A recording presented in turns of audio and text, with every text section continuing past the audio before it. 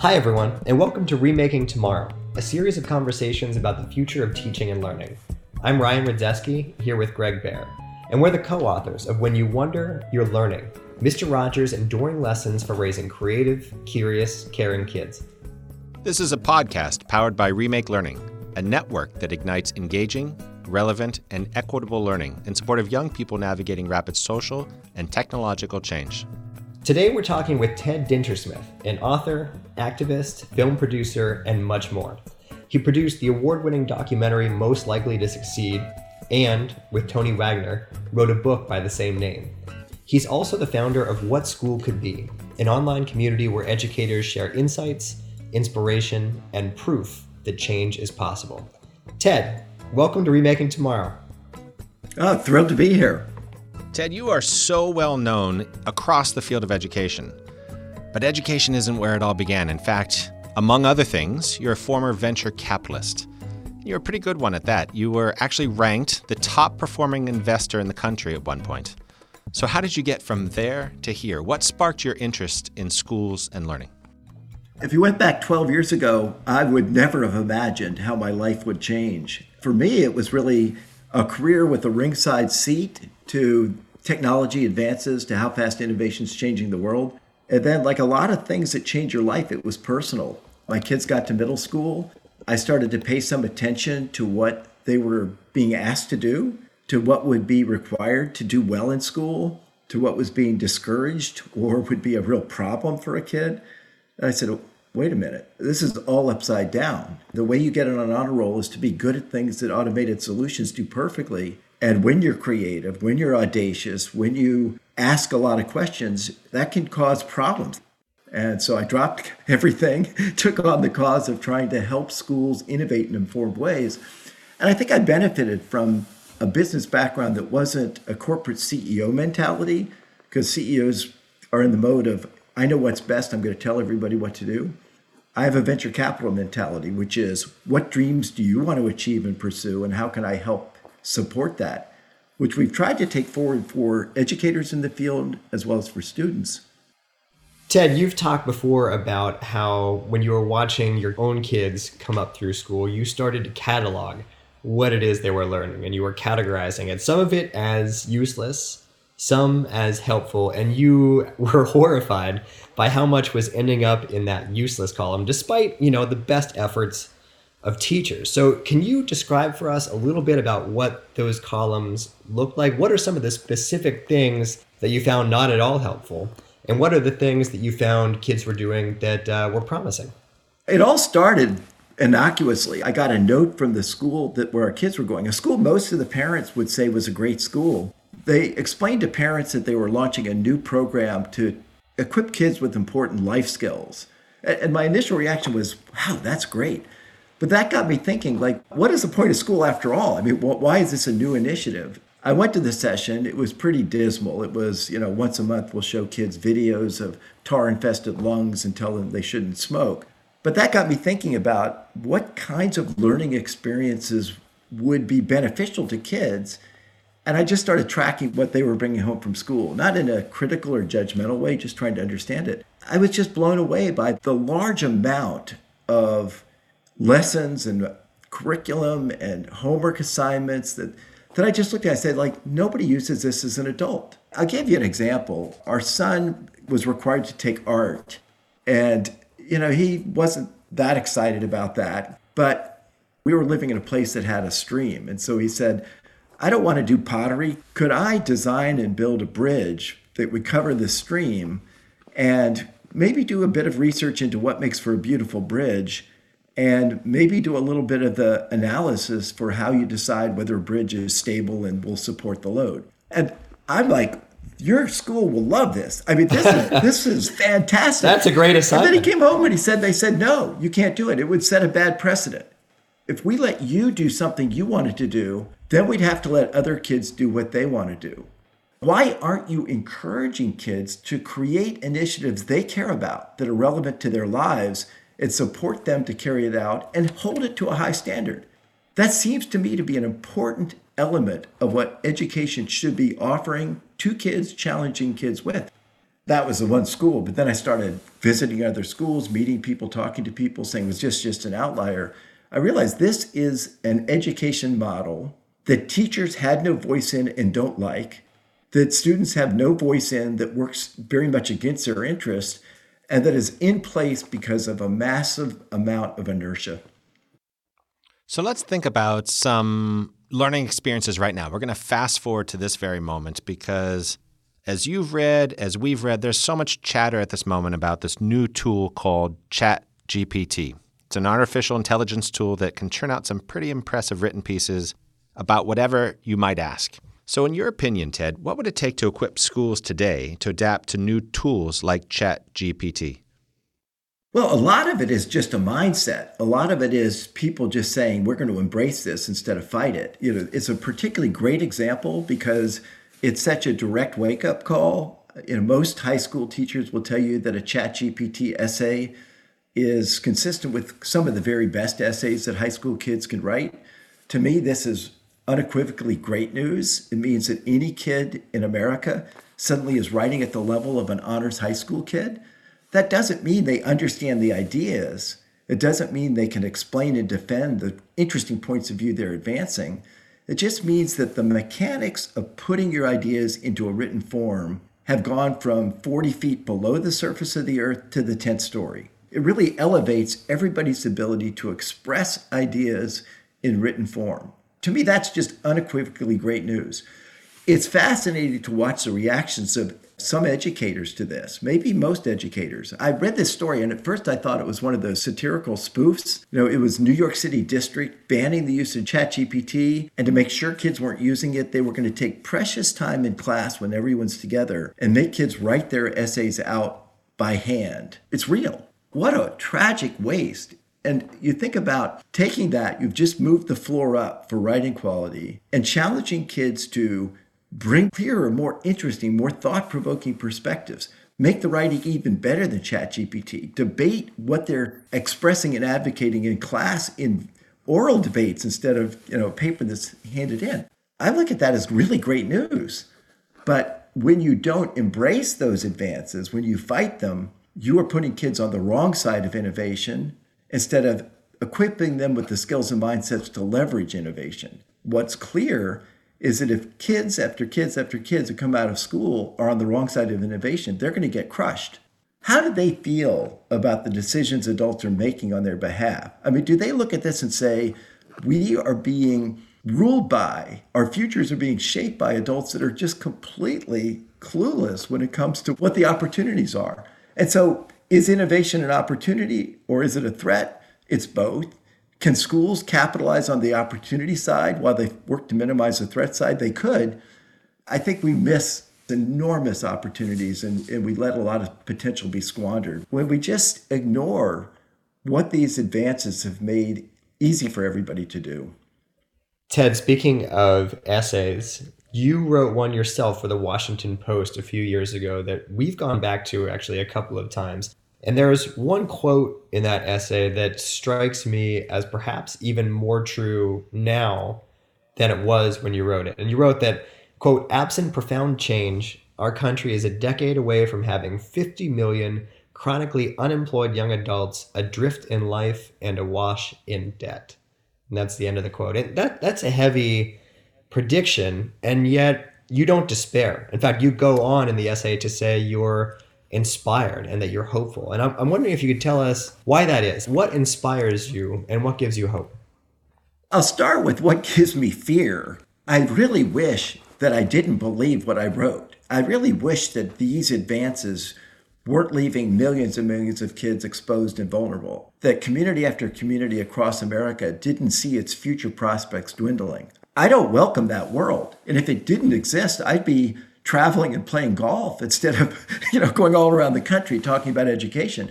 But what gives me hope, and what I would say to anybody listening, is that so much of this is under your control. Families can shift priorities, even if they don't get buy-in and lean in from their school. There's a lot of time at home you can shift priorities. A classroom teacher can do amazing things. A school can do incredible things. And I've had the really exciting honor to have gone to Pittsburgh twice for Remake Learning Days, where you see education reimagined, rethought in ways that draw on kids' intrinsic motivation and bring out talents that maybe the kid didn't even realize they had. And then you watch the parents who come and see the results of that work and their jaws drop. And so many times they'll say, oh my God, I didn't know my kid had that in them. And to me, that's what gives me hope, is that it's in every kid. Every kid has superpowers, some latent, some overt, but kids have their superpowers. And what we need is school experiences that draw out and foster a diverse range of superpowers instead of standardized school that say, we're going to value you for how much material you can memorize, how agile you are at replicating low-level procedures, and can you follow the instructions. Like, that's crazy, right? I mean, that's what robots and AI, they do that perfectly. But when you start to open up your eyes to a broader set of learning challenges and support the educators in the field who want to bring those challenges to kids, who want to create those challenges, boy, great things can happen. And Ted, those superpowers, you've seen those superpowers all across America. A few years ago, you crisscrossed this country and went to all 50 states. What sparked the idea for that trip? And was what you found the same as what you expected to find? I think one of the things that happens is a lot of people who weigh in on education live in certain clusters of areas. You know, there are a lot of people who give money to education that live in New York or Washington, D.C. or San Francisco. They see a narrow perspective of education. I was able to go to where the kids were. I spent a third of my time in rural America. I went all over and was surprised. I was surprised by the dedication and passion of teachers. They entered the profession to help kids find their life paths. I find it appalling to see these pro-ignorance wings that say, oh, teachers are out to groom kids. There are a bunch of crazy things going on in our country that put teachers in uncomfortable to really quite threatening positions when these teachers, these administrators, these librarians are just trying to help kids navigate their way forward and create the life the kid wants to have for themselves. So that blew me away. And then also, I felt like, boy, if you go to any school, any district, certainly any state, you find these great examples. It's not as though we don't know what to do. It's happening every day, but it's happening in nooks and crannies and it's not widespread. And when I interviewed these educators doing these great things, there were two common denominators. I think this is really important. One is, it was never, oh, I'm doing this because the state told me to, or because it was in Common Core, or because it's part of No Child Left Behind. It was something they came up with themselves. They were deeply committed, would be really helpful for the kids that they care about. The second thing they said is, somebody had my back. If it's a classroom teacher, the principal had their back. Maybe somebody else in the school, but generally the principal said, I'll support you. If it was a principal, the superintendent, I'll support you. And you realize that if you want to unleash the creative potential of our teachers, those are the keys.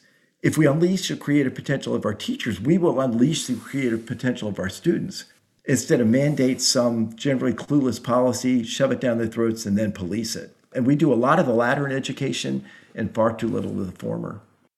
And Ted, some of those observations that you just shared became the basis of an incredibly popular book called What School Could Be. So can you tell us about that book and what you hope it still accomplishes? The book intentionally shines a light on the bright spots, and I did my best to find at least one great example in every state to sort of reinforce the point that it's happening everywhere. But I wanted to make the point it's being done with great vision, with courage, with creativity. And let's build on that, because innovation can be contagious and success can beget success. And it's a lot easier to say, well, if the person down the street's doing something interesting, maybe I can do it and maybe I should do it.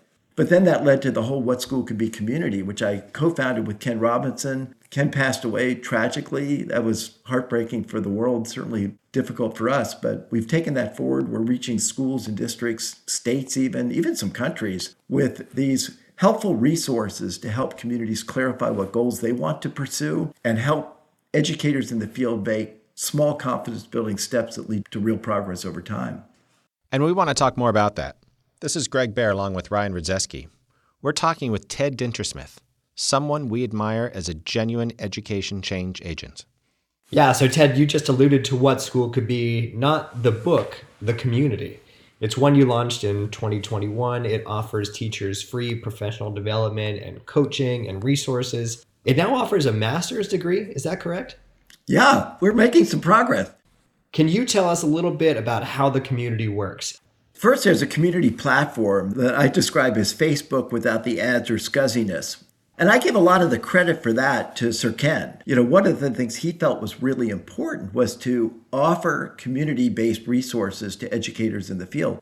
He was a very modest man, but he would say, I have these huge audiences, 10,000 people will give me a standing ovation, but I don't see things changing.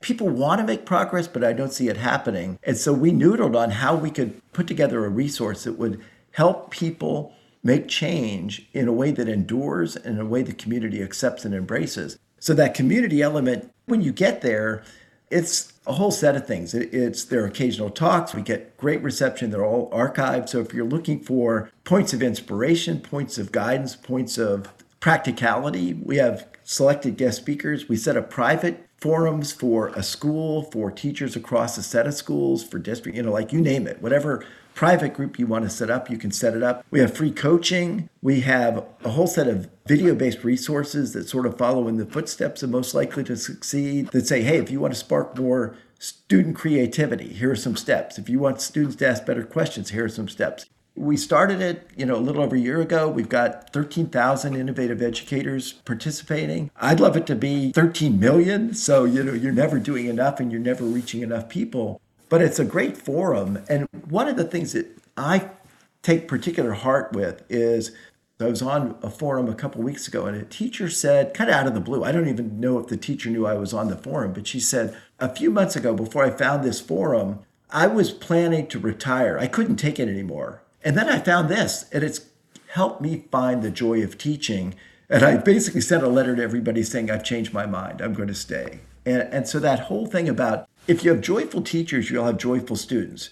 If you have teachers with agency, you'll have students with agency. If you support creativity and curiosity among teachers, collaboration among teachers, that will ripple down to what you support with students. When you micromanage teachers, when you put them online and subject them to death threats, when you set up a governor's hotline, when you accuse them of grooming students for certain things, what the hell are you doing?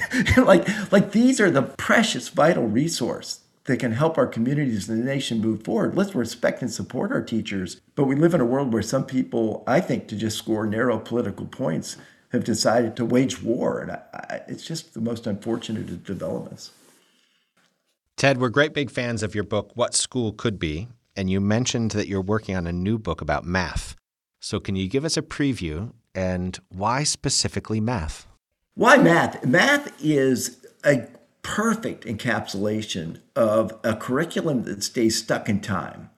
A kid who knows how to use photomath or Wolfram Alpha could get an 800 on their SAT or a 5 on AP Calculus. Just put your camera over it. It solves it, it lays out the steps, and it links you to a video that explains what's going on. But we don't let them use that. It's a lot like if you said you want kids to be able to drive a car, but we're going to have you spend all of your secondary school years memorizing the constituent parts of a carburetor and a brake assembly and never drive a car. What really prompted me, what got me into high gear, was what happened this fall when they announced the so-called NAEP scores, the National Assessment for Education Progress. Oh gosh, the reaction, catastrophic, disastrous, plummeting, a generational emergency. People just were like, this is it. All of our kids are completely screwed forever because of relatively tiny drops.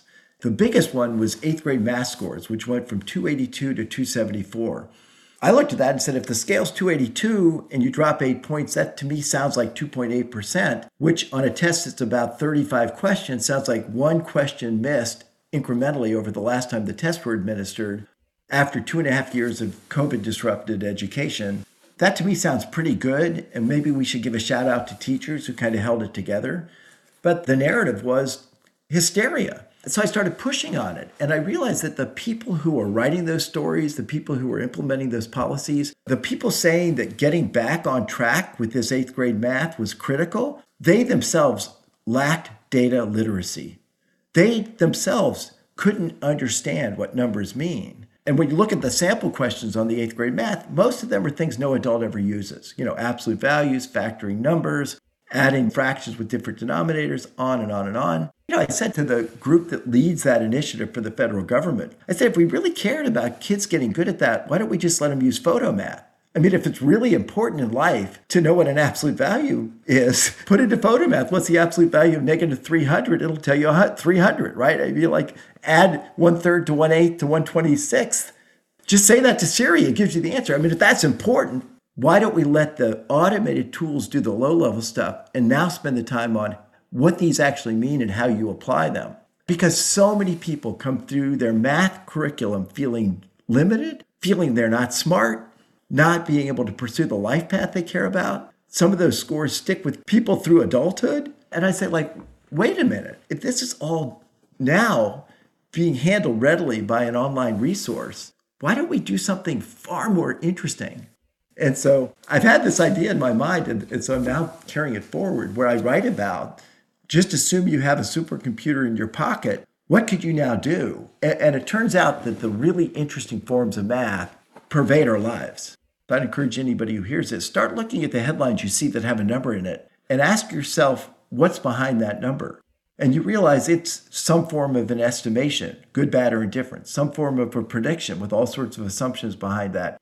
It's a result of an algorithm that you may or may not understand. It's a creative statistic that somebody came up with. It's an informed use of probability or an uninformed use of probability. So that's what I'm up to. Ted, how can people follow you and find out more about the work you're doing? I'm an intermittent Twitter poster at Dintersmith. I have to warn people, I tweet as much about politics as education, so that might be something people aren't interested in. Pop in and join the What School Could Be community. I'm active there. I'm easy to reach. My email is just first initial last name @gmail.com, and I try to get back to people who send me an email. If somebody's a change agent and needs help in their school or community, I'll do Zoom calls, I'll donate books. Like anybody who's fighting this fight and trying to battle for better futures for our kids, I do my best to be supportive as I can be. Ted, before we go, just one more question.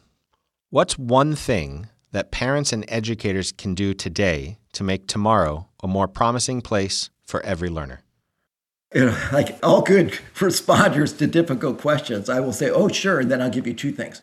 The first thing is ask yourself what skills and mindsets young kids are going to need going forward in a world where machines do everything routine. Then just do some little thing. I'm a huge fan of just over dinner time in a car, ask kids what's on your mind and what are 3 or 4 interesting questions you can ask to learn more about it. That whole thing of sparking curiosity, we do way too little of it in schools, but let's start thinking of interesting questions because it turns out it's not that easy to come up with interesting, revealing questions. And it's a fun thing to do. It's what we did as a family when my kids were growing up is we have a dinner time. It'd be like, what are some questions we would ask to somebody who's an astronomer or who's planning to go to outer space to be on the space station for months or, whatever's on your mind, whatever the kids are talking about. If we could get that person, what questions we would ask them. We all know that whether it's a community member or somebody you're working with, the person that can ask the really great questions is the one who can change the trajectory of everything. And when you get really good at asking questions, you are opening a door to all sorts of powerful learning. Thanks again to Ted Dintersmith, an author, activist, film producer, intermittent Twitter user, and an optimist about what school could be. Remaking Tomorrow is powered by Remake Learning. Learn more at remakelearning.org.